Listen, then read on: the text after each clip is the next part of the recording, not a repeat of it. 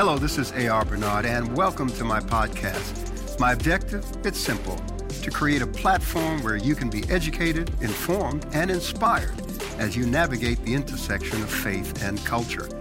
If you have no faith, maybe you'll find it here. So, thanks for tuning in. It's been an incredible week. Yes. We're going to do some housekeeping real quick. If I must say, I'm enjoying look at the play, the sensitivity of being, the Black history, starting to look at more individuals, more areas, even acknowledging it. Because the reality is, Black history is not American history. Black history is global history. Right? It's world history, right? Yeah. You cannot talk about world history without talking about the Black experience or the African experience. And what I'm really appreciating is how the church is starting to embrace it even more. And when I talk about the church, I'm not talking about CCC, but I'm talking about the body of believers.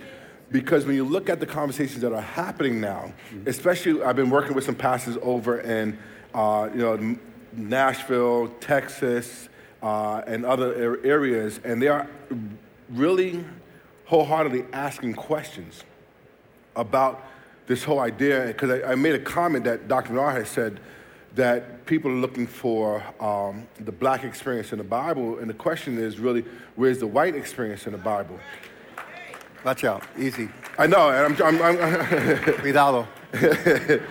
But the reality is that we no longer, as a church, can be ignorant and not able to answer the questions that a lot of younger generations are asking, especially about the biblical narrative and how it moved. Because most of individuals start their biblical narrative in Roman Catholic. So Roman Catholicism, we look at all the things that they did to make it palatable to a certain demographic and changing the faces of different individuals. We lost out on the connection between the Black experience and the biblical narrative. But if we start moving and looking at the southern movement of the Christian movement before it went north, we'll start really appreciating. And then you start looking at the Moors and all this other stuff that we don't have time to talk about. But I'm loving and appreciating. So please keep the church in prayer. I say all that to say, keep the church in prayer.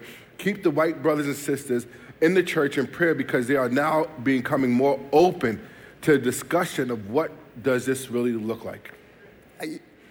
Well said, son. Thank you. I think, we're at the place where we're realizing that Black is not a color. Mm-hmm. It's a culture. Yep. White is not a color, it's a culture. It's a social construct mm-hmm. that was abused and misused, but it is now being sanctified, corrected, and the whole idea of Christianity being the white man's religion is false. That's a myth, regardless of how it was used. That is not true. So we're discovering things about the Bible and its history, its presence in the Middle East, its presence in Africa, Ethiopia. The fact that Christianity had spread was already present in Africa. North Africa, all of North Africa. The whole idea that, God had to bring us here in order to make us Christians as Black people is part of the myth that has to be dismantled so that we understand and appreciate it and become proud of it, because our young people are doing what my generation did, challenge the validity of the Bible and what was behind the Bible. And that's why I wrestle with the people who are doing this whole idea of deconstruction, because they don't land in a proper place, because they're still using misinformation to reconstruct the new perceived notions about the church. Yeah, and truth. It's all about truth and how we navigate. And remember, Jesus said when the Holy Spirit comes, he will lead you and guide you into all truth. So we have to be guided into the truth. Truth is not something that we encounter. That again. Say it, please, don't miss that. That was such an amazing, powerful statement. We have to be, thank you. I'm going to keep you here with me. We have to be guided into the truth. Because it's a process. Sorry, that was it's a process, profound statement. It's a process. How many understand what I'm talking about? So the Holy Spirit has to work through our hearts, our circumstances, our understanding, to often bring us to a place where we can embrace truth. Yep. Because just because we're confronted with the truth doesn't mean we're ready to hear it. We're ready to receive it. You know, I will tell you, make it personal. I cannot tell you how many times, that my wife has said to me, "You're not ready for that conversation." And she was right by them. Did you see it? And she was talking to me because there was a truth I needed to hear, right, within the context of our relationship, that she discerned I was not prepared to hear that truth. So truth, and remember, all truth is confrontational because truth challenges us to the core. Yeah. Amen? But only truth brings the conviction necessary for change. Come on. Only truth brings the conviction necessary for change. That's why he's called the Spirit of Truth. Anybody in the book with me here? Yes. So we have to be guided into truth. We have to go through a process in order to embrace it fully and really make it our own. So that's a process that we're going through as the church right now. And you can see where the one of the reasons why you see such antagonism or antagonistic mindset is that some of these prominent ministers, you see them in war with the Spirit as the Spirit is trying to guide them into the truth, right? And I'm trying to make sure, because I'm not trying to be over-spiritual, but you see the spiritual situation. They're struggling. Yes, the struggle. And you'll see them double down and make some comments that just doesn't make sense in order to help support their belief system, in order to stand where they believe they should be standing. You see the Spirit just gnawing and annoying them. And you see a lot of these individuals starting to break down because the Spirit, ultimately the Holy Spirit is going to get his will across. Look, Jesus said that the Holy Spirit will convict the world of sin. To convict means to convince. So some of that convincing is not just on unbelievers. Some of that conviction of the Holy Spirit has to go to work on believers. Yes. Because believers are struggling with the influence of culture and buying into the culture and allowing the culture to inform their faith and their relationship with God. And the Holy Spirit has to work with the church as well, who is supposedly, biblically, the pillar and ground for truth. So there's a lot going on in the dynamics of where we are in history. And you started this. So no, I'm sorry. You started this. I was reflecting, called Signs of the Times. I was reflecting on Jesus' words that as it was in the days of Noah and as it was in the days of Lot. One of the things that I will point out, we're going to get to unpack that, but one of the things I'll point out, similar to both the days of Lot and the days of Noah, and what are you talking about the days of? It's talking about culture, humanity during that period of time. And what were the characteristics of humanity during the days of Noah and during the days of Lot? What I'm going to point to is not the characteristics of the culture, the society, but of Noah and Lot and what they symbolize, because the symbolism is powerful. Yep. Each of them represented righteousness as a minority within the dominant culture. I'm going to try that one more time. Yeah, please get this. Each of them represented a minority of righteousness within the dominant culture. All right? So the dominant culture was going in the wrong direction, a direction away from God. And Noah was a minority voice. And as a minority voice, he was also a persecuted voice. You hear that? I hope you all are you following me with this? All right? He was a preacher of righteousness in a world that was rejecting God and rejecting righteousness. Listen, the only ones that made it into the ark were him and his family. Hello. You don't get any more minority than that. But Lot also was a minority of righteousness within the dominant culture of Sodom and Gomorrah. And he held a position of prominence because the scripture says that he was at the gate. And at the gate were the elders seated. They were individuals of influence within the city. So Lot was not just a citizen, he was an influential elder within the city of Sodom and Gomorrah. So he was also in the minority and a persecuted minority. And he was so vexed by, y'all Trinities hear me? You vex me, man. So he was so vexed, language of Peter, right, by the culture that it desensitized him. So what Lot represents is a desensitized preacher of righteousness, a desensitized hand and eyes of God, a desensitized representative of God within the culture.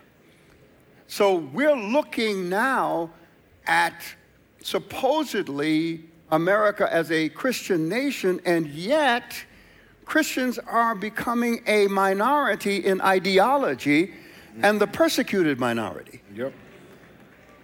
Listen to me, listen. There are three Abrahamic faiths: Christianity, Judaism, and Islam. And we all subscribe to the same moral value system. But the only one being attacked for that moral value system is Christianity. Are y'all hearing me, Christians? I thought it would be, not too early. So, after 11. I know they'd be awake, right? So we're seeing what Jesus was speaking about that would precede his coming. The character of the culture, but also the character of the church. Yeah. Because these are representatives of righteousness, both Noah and Lot, within their various context or perspective. And we're seeing that more and more today. So, and the head blower is that the Christians are being attacked, and Christianity is being attacked as the enemy of the culture. Yep. All right? And I'm not talking politics here. I'm strictly speaking spiritually and morally here, right? The enemies of the culture, as though what we represent started with Christianity. The whole construct of marriage is a social reality that predates Christians. Yep. But we're treated like we're the ones who've come up with the concept of family and marriage and male and female and all of that. That is a social reality that predates us in terms of Christians. Amen? Amen. So we've got to get our heads together to understand what we believe so we could represent it in an adversarial environment. Yes. That's very, very real, folks. In other words, you Christians need to know what you're talking about. It's got to be more than Jesus loves you. Because the preceding generations were told this is what God said. Oh, okay. This generation is asking, why did he say that? Yep. They're challenging the Word of God as to its validity in terms of their lifestyle and what they're experiencing. And lifestyle is becoming the defining factor for identity. Yep. So we are in the crossroads, and I'm telling you, I love this. Yeah. See, some of y'all want to go home or go to heaven, get raptured. Come, Jesus. Come, Lord Jesus. I'm saying, hold up, Lord. I like this. Because I'm watching the hand of God in an adversarial context and environment, and him do some amazing things. I wasn't here. I'm going to roll right into this. You were on vacation in Aruba last Sunday. I was working. I just want y'all to know I was working. It was 25 years of marriage.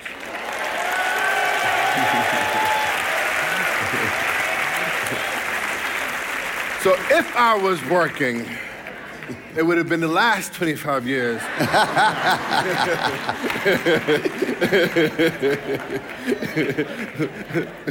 That's good. I like that. Thank you. So last Sunday, I was in Albany. Israel and I were in Albany, New York. And it was the 52nd annual Black, Latino, and Asian caucus. And they gather to talk about politics, to talk about where they are, and truth be told, they gather to party. So I was called by some friends, and they said, we have a Sunday service as part of this, and we would love for you to come and bring the CCC experience. We'd love for you to come and minister the word. We'd love for you to bring praise and worship. So I called Israel because we were both supposed to be out at Bishop Kenneth Olmer's retirement on the West Coast. So we arranged. So Israel came, brought a band and singers and instruments and technology, and we had service. It was an amazing presence of God that was there. And from the governor, the state attorney general, all of the elected officials came to the Sunday service. It was the largest one, they said, they've had. There were close to 500 people who were there. These are elected officials gathered to worship God and to experience the Word. And it was just an amazing opportunity. And the feedback that I got was that people were talking more about the Sunday service than they were some of the other elements of the week of caucus. So how did that go? First of all, I enjoy it. That is Christ in culture, right? So how did it go? Do you want to know? All right, let's get some photos up there, because at the end of my word, we had the elected officials come up to the altar for prayer. And you'll see them there. The governor, people were there with their hands up before God. We had ministers come and stand in the front to pray for them. And it was just a powerful move of God. Chuck Swindoll said, great preaching creates a crisis, creates chaos, and then offers a door of hope and redemption. So the opening statement is important. I'll share my opening statement. No, y'all don't look like you want it.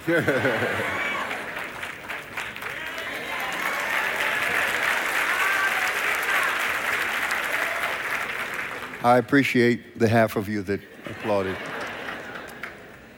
Statement. This is very, very important because I want you to use it. All right? What I said to them is this. God created government, but people created politics. I'm going to say it again. God created government. There's no doubt about that. But people created politics with all of its political constructs, policies, practices, ideologies, you name it. Politics is power. Who's got it? How'd they get it? How they're using it? Who benefited from it? Should they keep it? Who's benefiting from it? Should they keep it? It's winning and holding on to power. God created government. And the role of government, the way God created it, is to restrain evil, preserve order, protect the life and dignity of the human person, promote justice, and promote the common good. God created government. People created politics. When God no longer informs our politics, we lose our moral compass and move away from the original intent in the mind of God for government. I'll stop right there. It was a call to responsibility. Mm-hmm. It was a call to service and an affirmation as to why they are where they are in the positions that they are and the responsibility that goes with that authority and that calling. I will tell you, and this is those of us who are people of faith, we understand that, especially as Christians, from the Christian perspective, right? We understand that societies are shaped by spiritual, moral, political, and economic forces. Mm-hmm. You got that? We understand.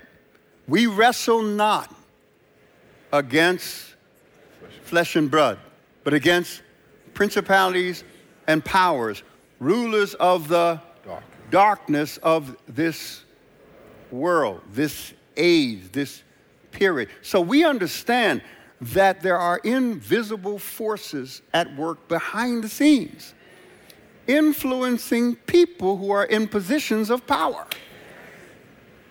Are you hearing me? So we could stand on the sideline. I want to make sure you get that, because the same way you ask God to influence these individuals, you got other spiritual beings trying to influence the same individuals or other individuals. So please make sure you wrap your head around that concept and understand what Dr. Menard is talking about. This is some deep stuff, because if you separate the spiritual aspect, then you start becoming confused. Come on, preacher. Right? You become confused of why people are doing what they're doing and how things are happening and why certain agendas are being pushed at such a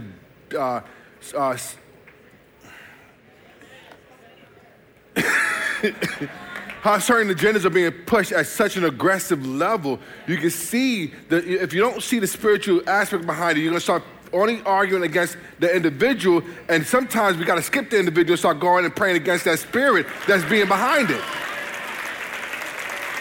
See, when you start opening your mind to understanding it, then your prayers actually start changing, right? We're in Lent season, right? So we're talking about, we're praying, and my question is, what is the condition and shape of your prayer? So if Dr. Menard is saying some deep, profound stuff, if we don't grab that, we can't take that and start incorporating in our prayer life in order to start affecting some change that is desperately needed, especially if you have a child going through certain educational systems.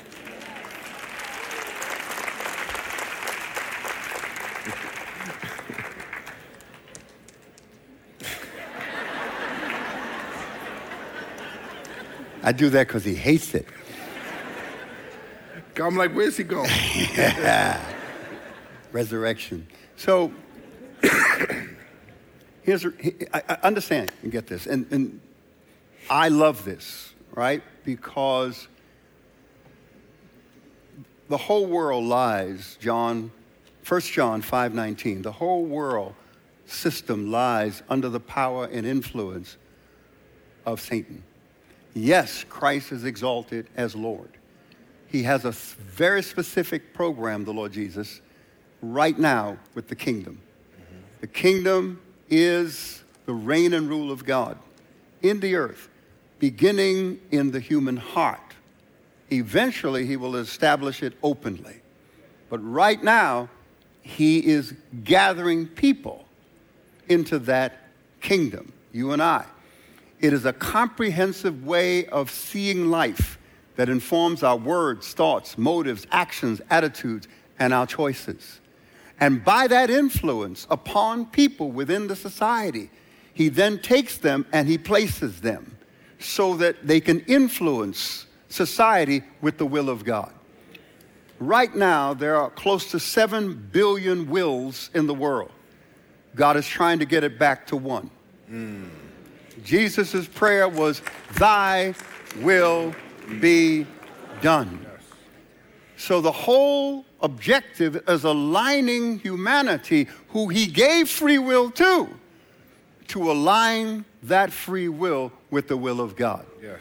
He ultimately wants a society of free moral agents who understand that their freedom springs from their obedience to him.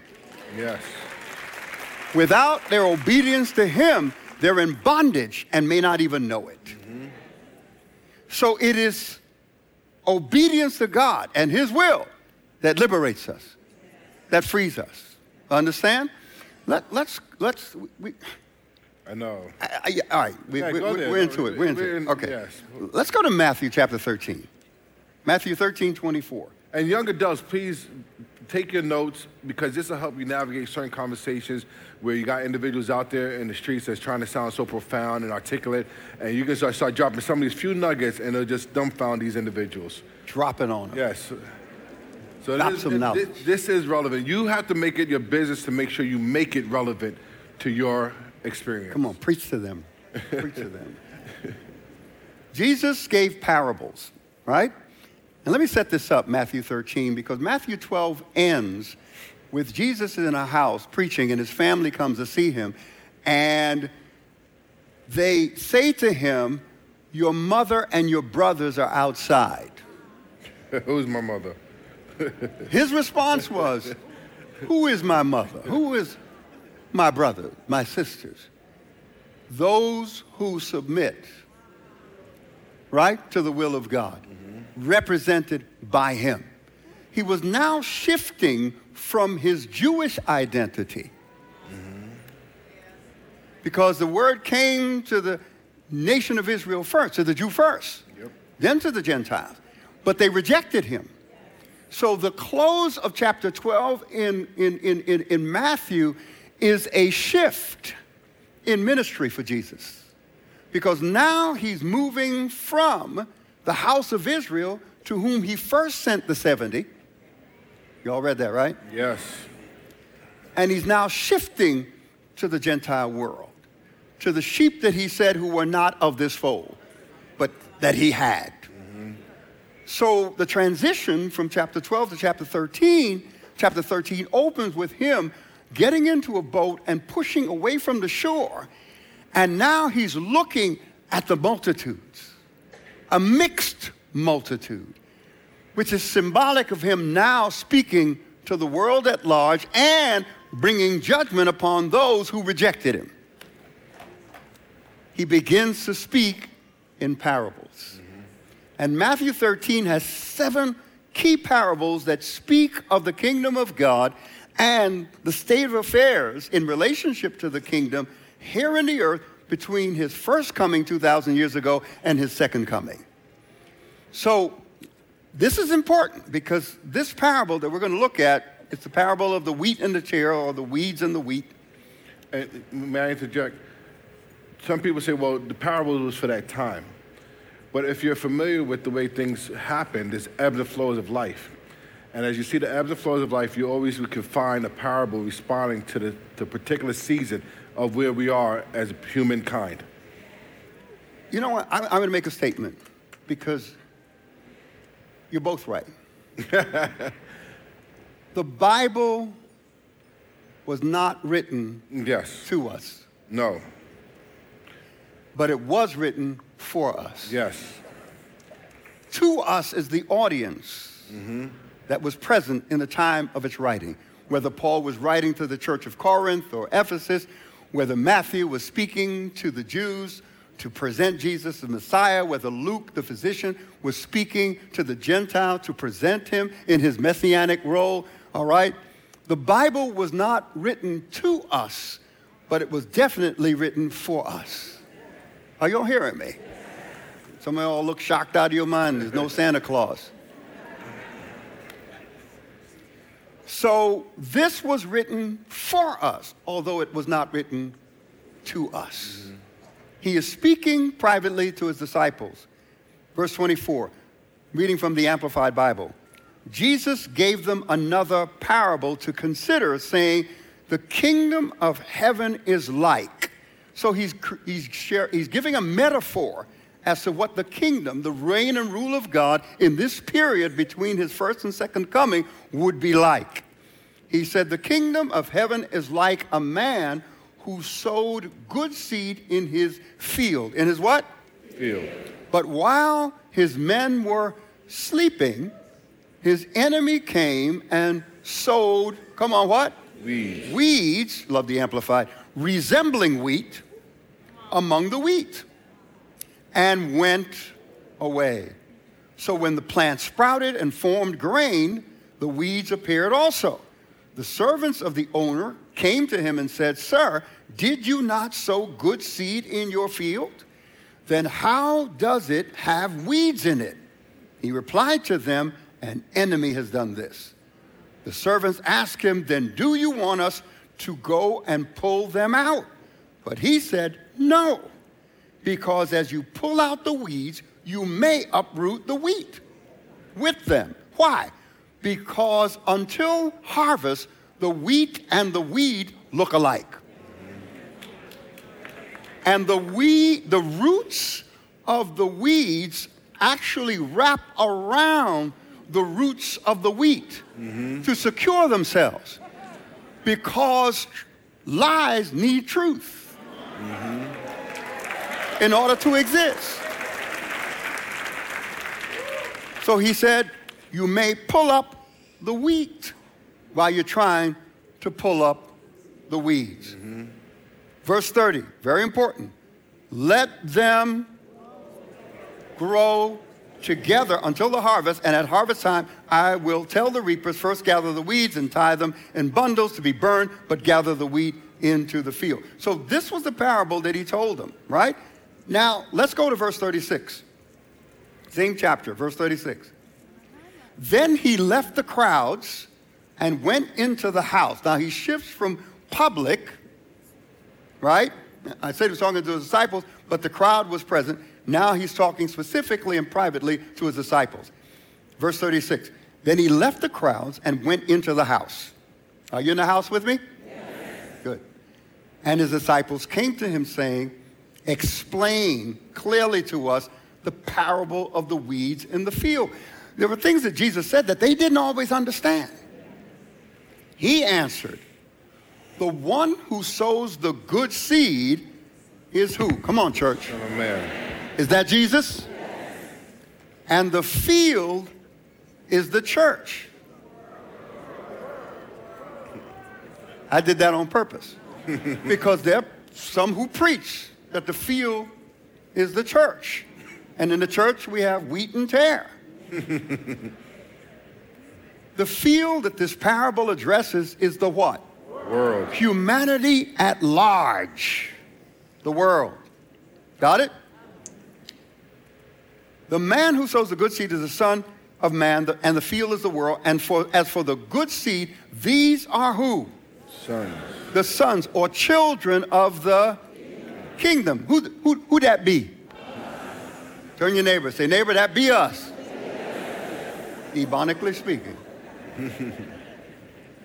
And the weeds are the sons or children of the Evil one. And the enemy who sowed them is the, and the harvest is the end of the age. Listen, folks, this is clear. What Jesus is saying, during this period of time, there is two sets of sowing going on. The weeds are the children of the kingdom of God who are looking to do the will of God and to live and bring righteousness into the earth. They are the salt and the light.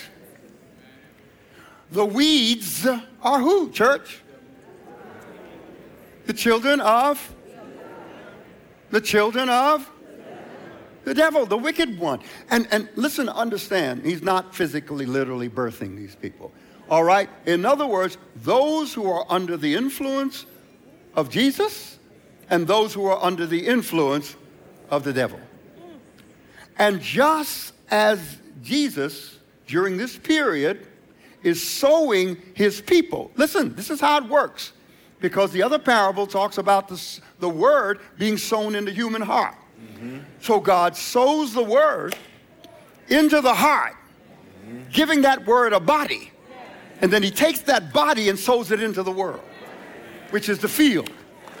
And it could be the field of economics, the field of education, the field of healthcare, the field of politics, the field of finance. He's positioning. Woo! He's positioning. You're one of those seeds. And your occupation or vocation or calling is the field in which he's put you. to be a witness to him, Yes. to bring salt, to bring light, to bring righteousness. And right next to you, the devil is sowing an alternative that looks just like you.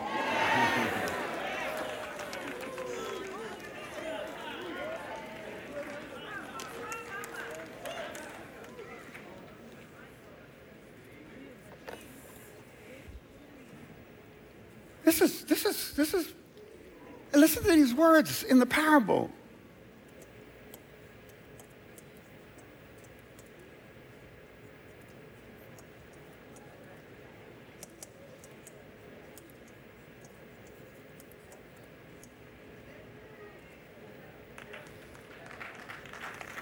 Do you all see that? Jesus said, let what? Both grow. The good seed and the evil seed. The wheat and the, he said, let them what? Let them both what? So that there would be a duality of good and evil functioning in the field, which is the world. Which means this: righteousness is going to grow and unrighteousness is going to grow. Grow means to develop.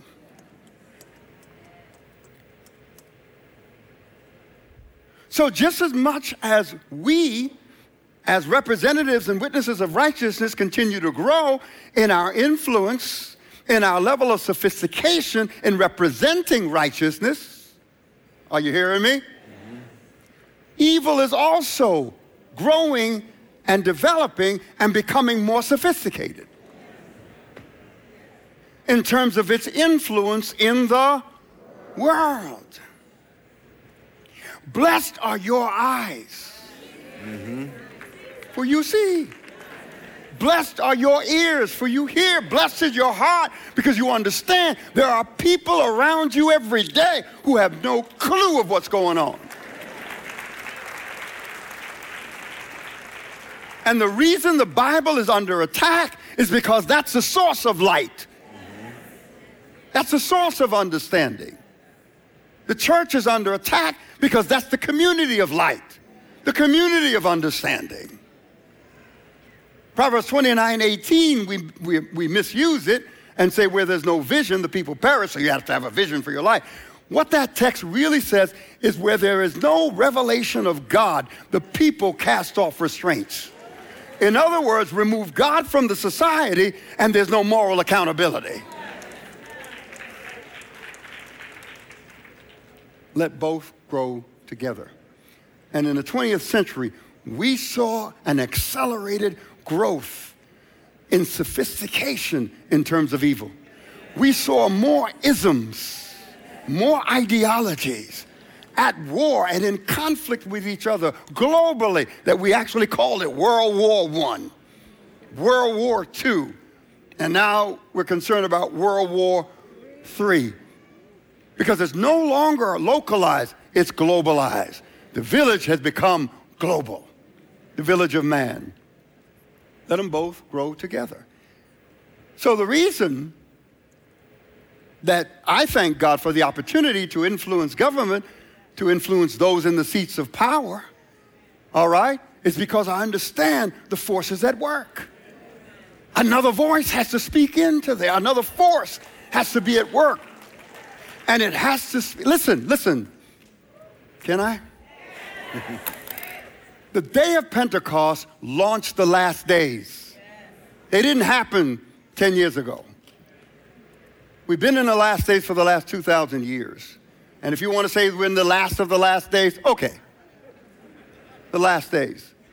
The day of Pentecost was the launching of the church and the ministry of the Holy Spirit. Salt and light in the earth, and the sowing of good seed in the field, which is the world. What made Pentecost, how many read Acts chapter 2, the day of Pentecost, where they're all in the upper room, right? The significance of Pentecost that day was the launching, the birth of the church and the ministry of the Holy Spirit. The power of it was the presence of the Holy Spirit. But the effectiveness, why it was effective, because you could have power and significance and be ineffective if it's not delivered properly. The effectiveness of it was that everyone heard and understood in their own language. And until you can speak the language of the people you're trying to reach, you're not going to reach them. Christians tend to speak in a language that only other Christians understand. It's like a code.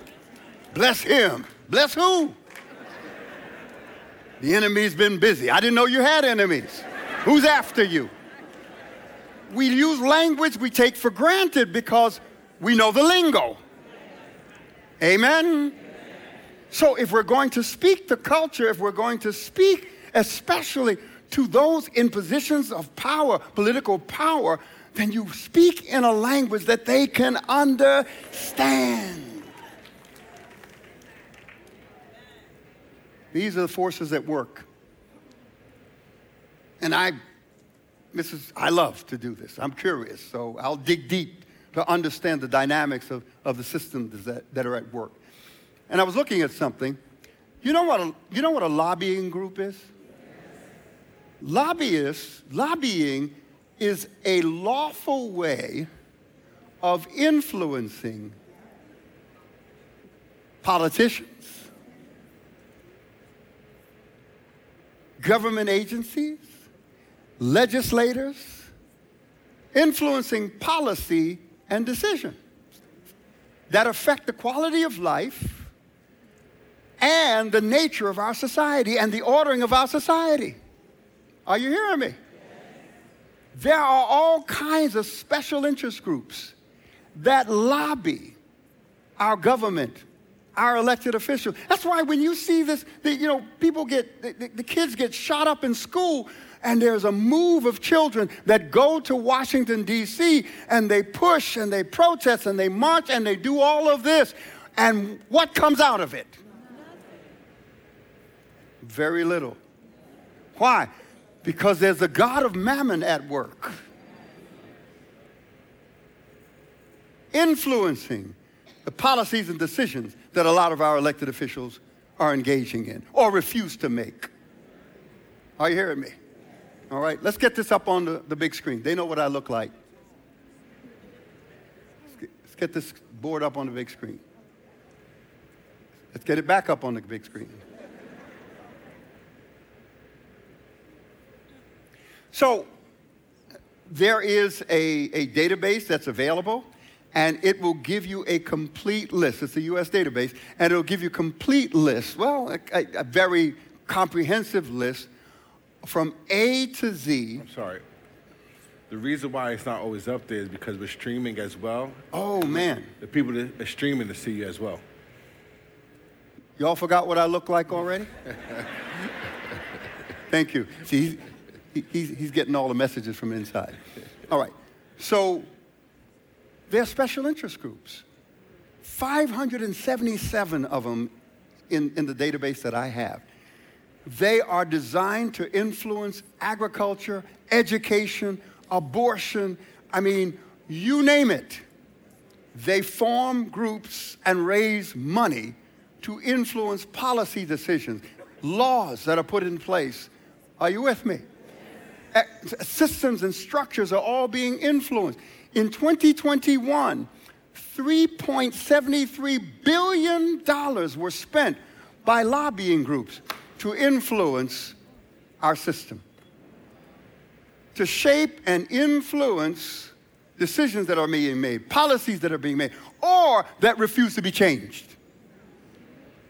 This is happening, folks. I just... So let me add another perspective, going back to the seed, and he says, let them grow together.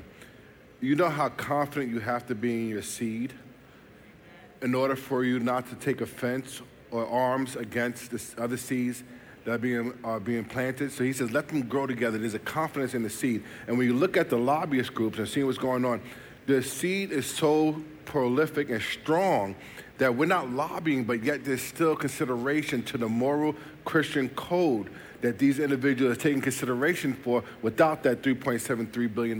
This is the type of seed we're talking about, we're dealing with. And this is why Jesus said, not God and Satan, he said God and money. Yahweh and money. Jesus didn't put Satan out there as the God to worry about. He said money, because that's the economic system that drives a lot of the things that happen to us. I'm just going to read some of these, the headings of these national special interests: abortion and reproductive special interest group.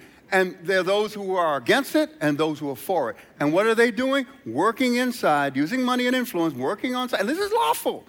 Inside to shape our policies, our legislation on these issues. Agriculture and food processing. That's important. What we eat, we take for granted. We just, Food and Drug Administration is going to protect us. Yeah.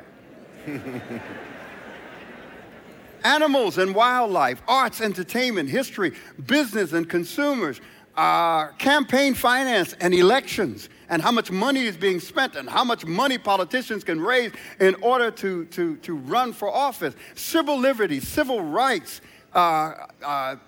conservative, liberal, groups that are directly aimed at changing the Constitution. Irregular Times, Progressive Patriots, That's My Congress, People for the American Way, organizations who have an ideology about crime and pushing money to influence policy on crime. Some of it cracking down on crime and some of it stopping from cracking down on crime. Are you with me? Defense, drugs, the economy, education. It was interesting. One particular group is about pushing Hellenism, which is Greek culture and influence. Not just arts and culture, but a certain way of thinking that opens the door for secular humanism and the removal of God from society. Employment, affirmative action, energy, oil, environment, finance, banking, it just goes on and on and on. I don't expect you to study up on all this stuff, because then I won't have a job. But it's to help you understand that we're dealing 2,000 years after Jesus gave that parable. The growth and development of the field, the world, has become so sophisticated, and the church continues to lag behind.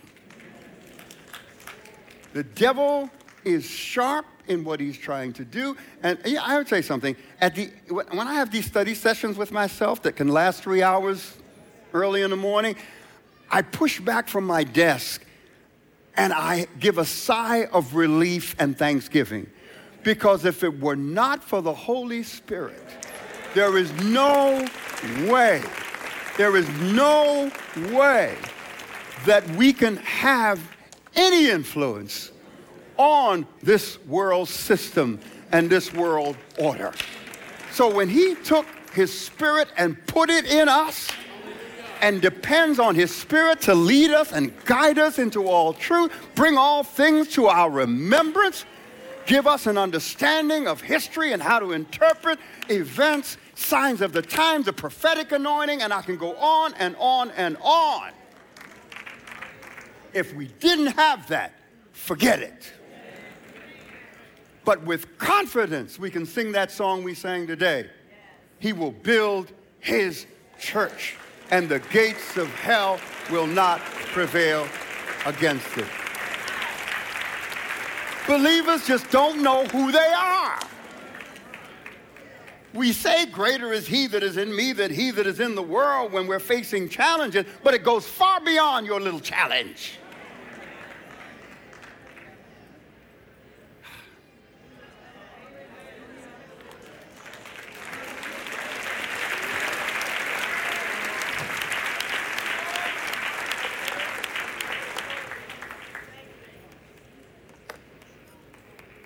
Y'all pray for your pastor. Your pastors, y'all pray for us. Because understand that when you begin to move in the realm of this level of sophistication of evil, your value increases in the kingdom. but you're also tested, attacked according to that value. So you all pray for me here.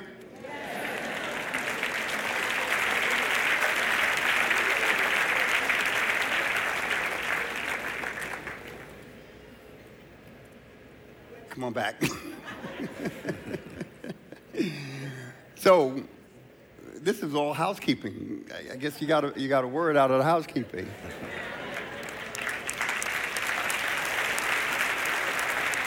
This past Thursday, and all of CCC who were there at the Sheen Center, come on, thank you, thank you, thank you.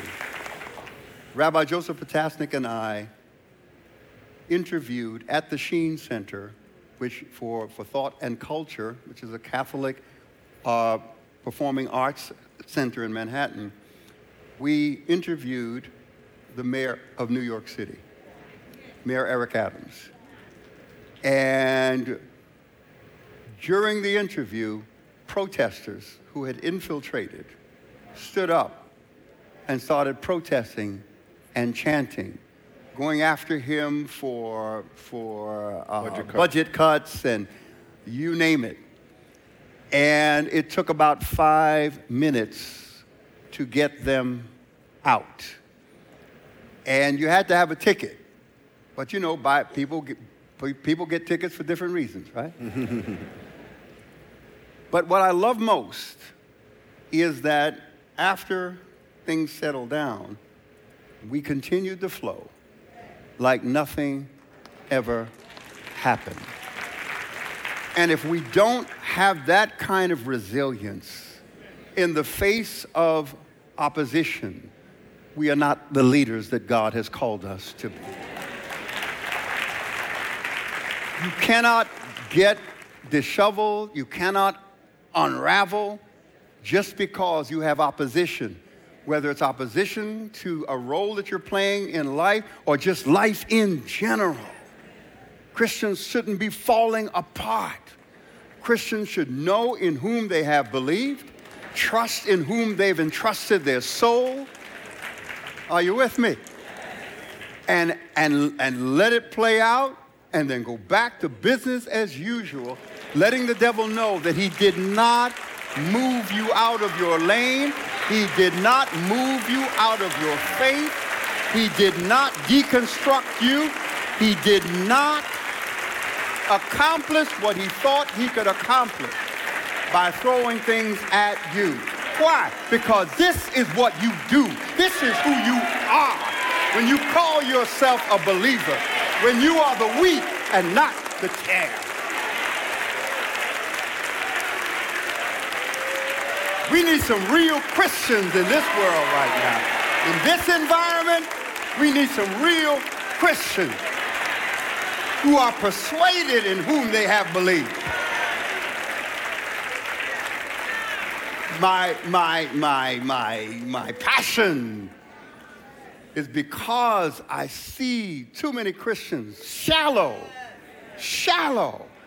and caught up in distractions that God cannot use them or send them to significant places of representation for the kingdom because the devil's got them tied up in foolishness.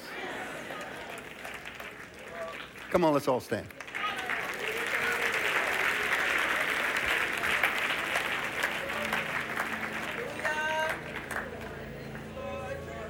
This is a teaching ministry. I'm going to say that again. This is a teaching ministry. Worship and word, spirit and word coming together. Not competing with each other, but blessing each other. Coming together to create the kind of environment for real growth. Real growth. And the real growth shows up when the temptation comes, when the opposition comes, when the offer comes for you to let your will be done instead of the will of God. Hallelujah. Hallelujah. Let's bow our heads. Oh, this is perfect. Elder Beverly, come on over here. I need some Pentecostal holiness. Right here, right now, prayer. Glory! Hallelujah! Wonderful Jesus. Church, this is our hour. And I'm talking about the ecclesia, the body of Christ.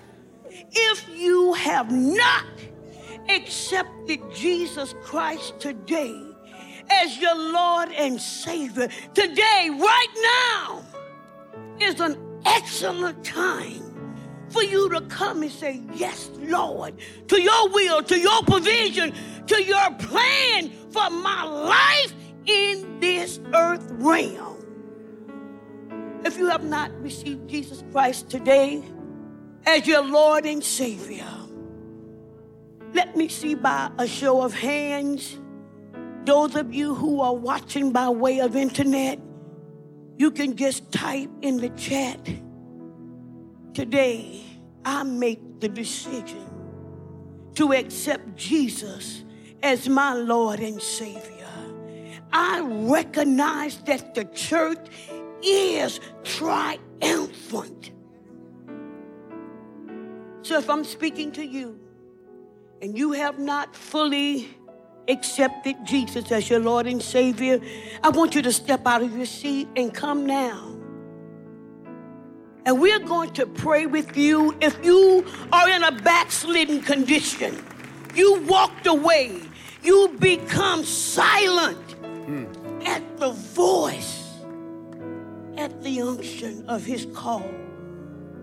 I want you to come now. I don't see anyone moving. If you do, you can just let me know while they are coming, while they are making that decision. Glory to the name of the Lord. Those of you who are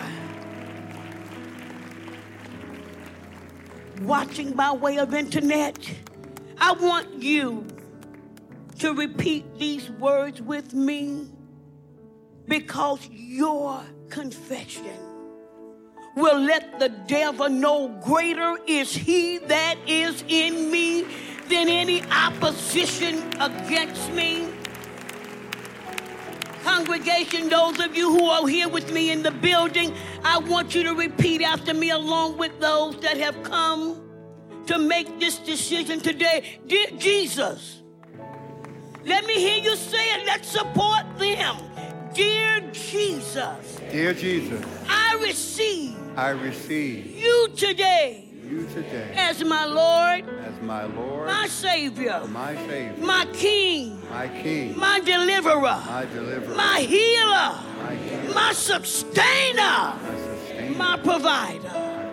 I accept your will, your provision for my life from this day forward. I renounce my plans, my provision, and I accept you today as my Lord and my Savior. In Jesus' name. Amen. Congregation, let's welcome them. Those of you who are viewing by line, by internet, there's information on the screen. Text in, call in. We want to welcome you to the family of God. You didn't join this particular local ministry, even though you're welcome. But you are now members of the body of Christ. You are saying yes to the call of God. You are letting the devils know Jesus is now Lord of my life.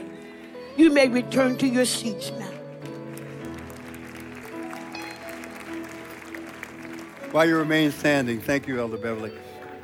You may not know, but when Pastor Karen and I got saved, we started out in one church and we ended up in another church, Church of God in Christ, where Elder Beverly was there. And she took on the mantle, the call of God, to pray and to be an intercessor for Pastor Karen and I. We had no idea we would be doing what we're doing today. Neither did Elder Beverly have any idea. But she, to this day, and I want to thank you for remaining faithful to that call to pray for us. She has prayed us through many, many situations. Prayer is critical. And we just love her Pentecostal spirit. Amen. Shout amen, somebody. Praise the Lord. Hallelujah.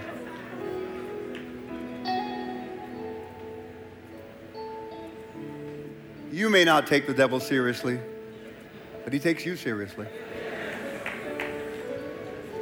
And his objective is to neutralize you so that you don't have the kind of influence that God wants you to have in society.